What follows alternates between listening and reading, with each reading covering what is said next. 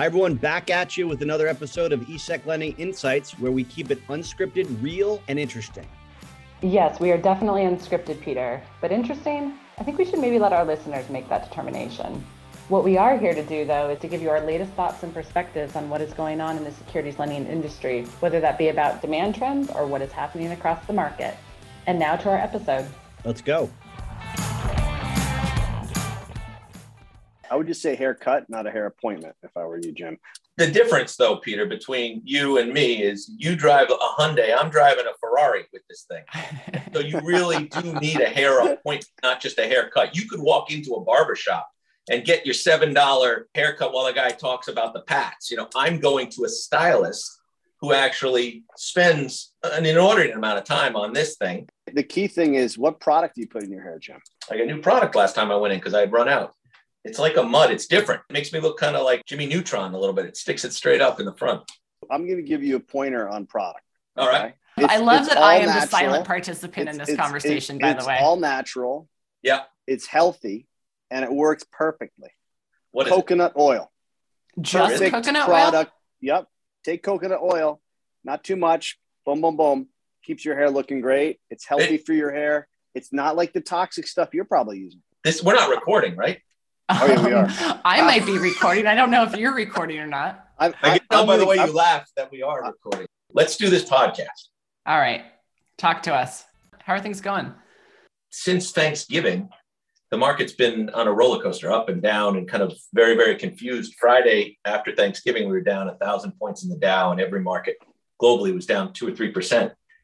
And I think the net of it, at first we thought that looked like a whole lot of long selling and only long selling on that Friday. And then came Tuesday, which would be settlement date for that trade day. It was very, very busy. And then Wednesday was also busy. Thursday was quiet, and this morning's busy again.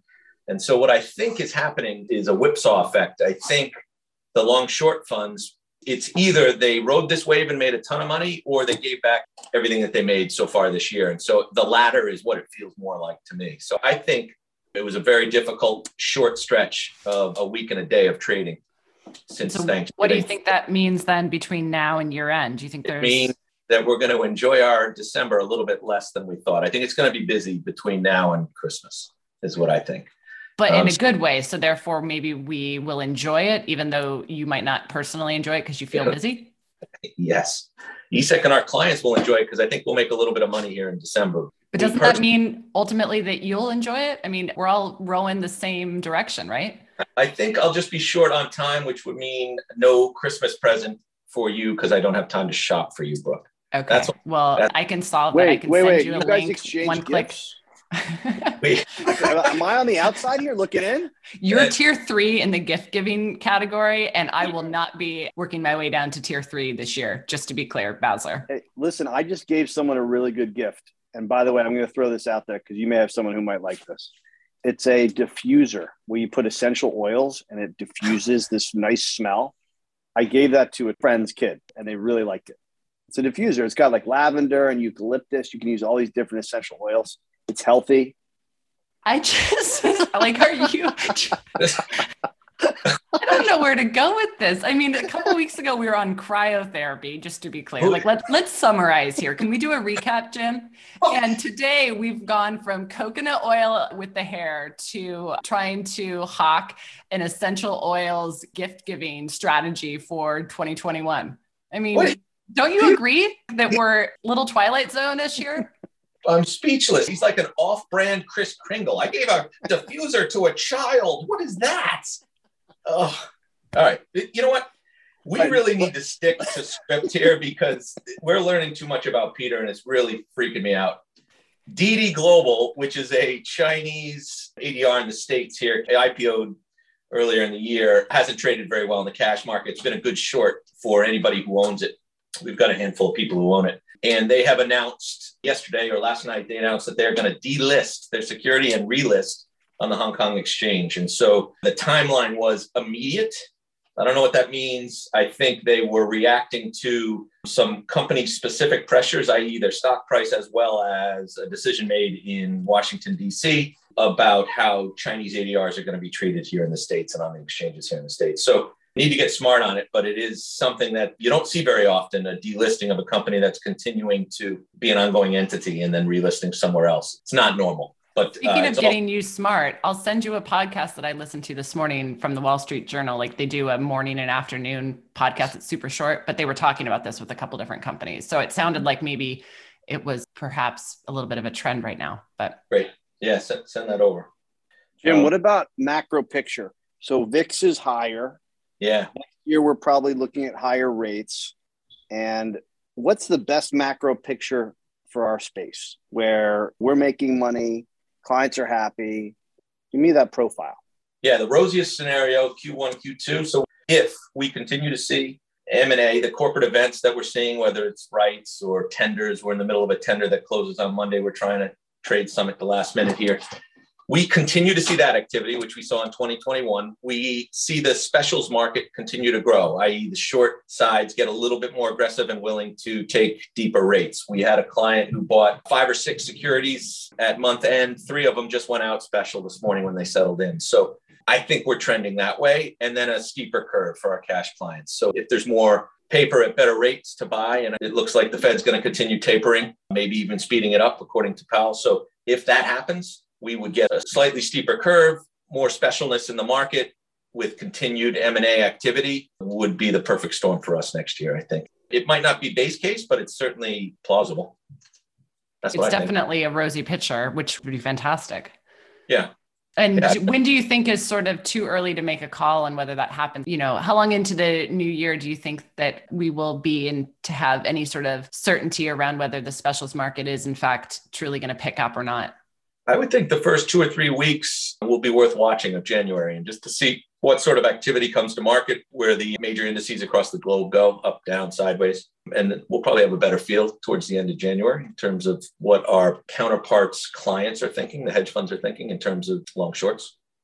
What about our auctions? Will our auction results tell us anything here over the next couple of weeks? Yeah, always a good indicator of what the primes are thinking in terms of how they spend their dollars from an expense standpoint in terms of taking down an exclusive to support business. So yeah, certainly any auctions we do in Jan and Feb might be a good calendar year look at what expectations are for short activity and the need to borrow. And, you know, if they expect the market to be very GC, then we'll see less participation and softer bids. If they expect the market to be on the uptrend from a specialness standpoint, then we would see better participation and firmer bids, I would think. I feel like we're always talking about equities. Is everything, all your comments also apply kind of to the corporate bond space, or anything worth highlighting there? Yeah, corporate bonds, I would expect to be steady as she goes. So if we do see tapering, that'll affect the corporate bond space. If we see interest rates back up, going, say you take the 10-year and it goes from 140, 150 to 2%, you would expect the same in high yields because they trade on a spread basis off of risk-free in the 10-year. So yeah, I think you'll continue to see a robust market for corporate bonds. We earlier in the year had moved our marginal rates on corporate bond loans in the GC space down, and we're able to maintain balances without a hiccup. So I think we'll continue to put pressure on everyday GC rate borrows, and probably with good effectiveness, I would think. So yeah, Peter, I don't talk about it just because you never get really super specials. And, you know, it trades from GC to kind of 4 or 5% in the high yield market. And much of our supply goes into exclusive. So we don't trade a whole lot discretionarily off the desk. So I guess something I need to be cognizant of because I forget about it, but it is a continued source of good revenue for us. Great. Am I right saying this is our last podcast for the year, or are we having more? Well, we're scheduled to have one every week, Peter, just to be clear. If you look at your calendar, I have a reoccurring meeting with you every week for this. It just doesn't often happen. Right. Okay. So I think that's up to us. I would suggest that we're only in the first week here. So unless you're thinking of taking vacation starting next week, I think that we still have some time to go. We could probably pull in another 1 or 2. Actually, as you know, next week I'm in Boston for some very important offsite meetings. Yes, so as am I. There's no vacation in the calendar for me. Okay. A lot of work going from here to the end of the year.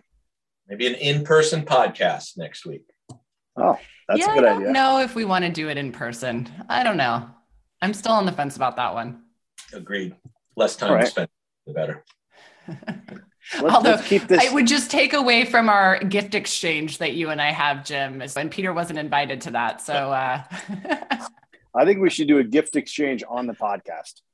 Sort of like a white elephant thing? We can send gifts around and then open them live during the podcast. Seems like a lot of effort, but okay. Could we just pretend to tell each other what we would get them if we were to do something like that?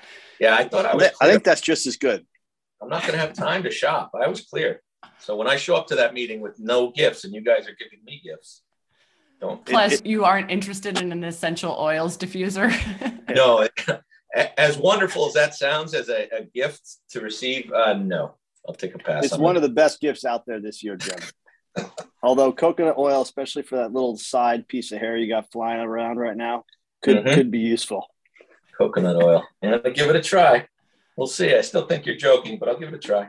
All right. Well, we're going to wrap it up. I think we talked enough today. So, yes, absolutely. You all have a good rest of your day wherever you are, and we'll look forward to connecting again soon. See ya. Bye, guys.